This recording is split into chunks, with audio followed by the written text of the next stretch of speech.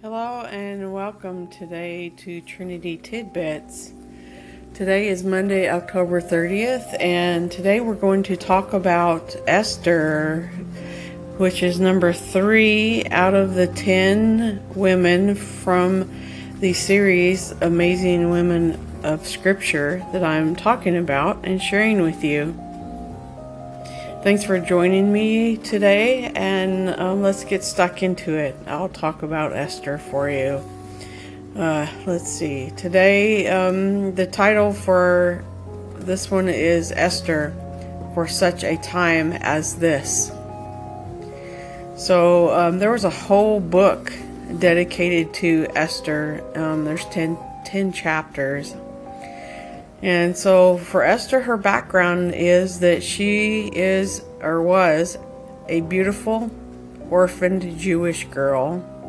Everything that I'm telling you about can be found in the book of Esther, so you can look it up and read about it yourself and read her story and see how amazing and wonderful the story is. So she was the adopted daughter of her cousin Mordecai. She was a God-fearing woman living in a pagan court. Imagine how hard that would be.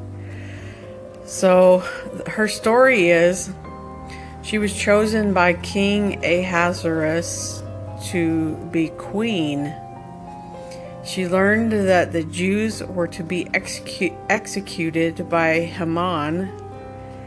She risked death by approaching the king. She prepared a banquet for the king and Haman. She asked the king for a new law. Her delivery of God's people is still celebrated by the Jewish community today during a festival that's a lesser known festival called Purim. And that is held in the spring, somewhere around February, March, but on the Jewish calendar it is the 14th or the 15th day of Adar, and it's to commemorate defeat of Haman's plot to massacre the Jews that you could find in chapter 9 of the book of Esther. It goes into a little bit more detail than this. So what life lessons do we get from Esther and her story?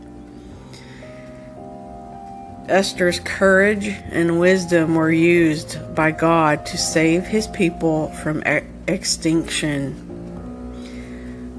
Beauty and creativity are also useful tools for a God-fearing woman. And that's very true. And there's whole books dedicated on the beauty secrets of Esther and so on. And if you're interested, you can do a search for that. A lot of women are really big into it. I've looked at it, but I haven't really look that far into it because I have sensitive skin. I have to be careful what I do with it. So that's Esther for you today. It was great having you listen in. Leave comments, listen and share, and I look forward to hearing your comments. Thanks for joining me for Trinity Tidbits talking about Esther today. Next week I will be talking about the fourth woman, Eve, the mother of all living.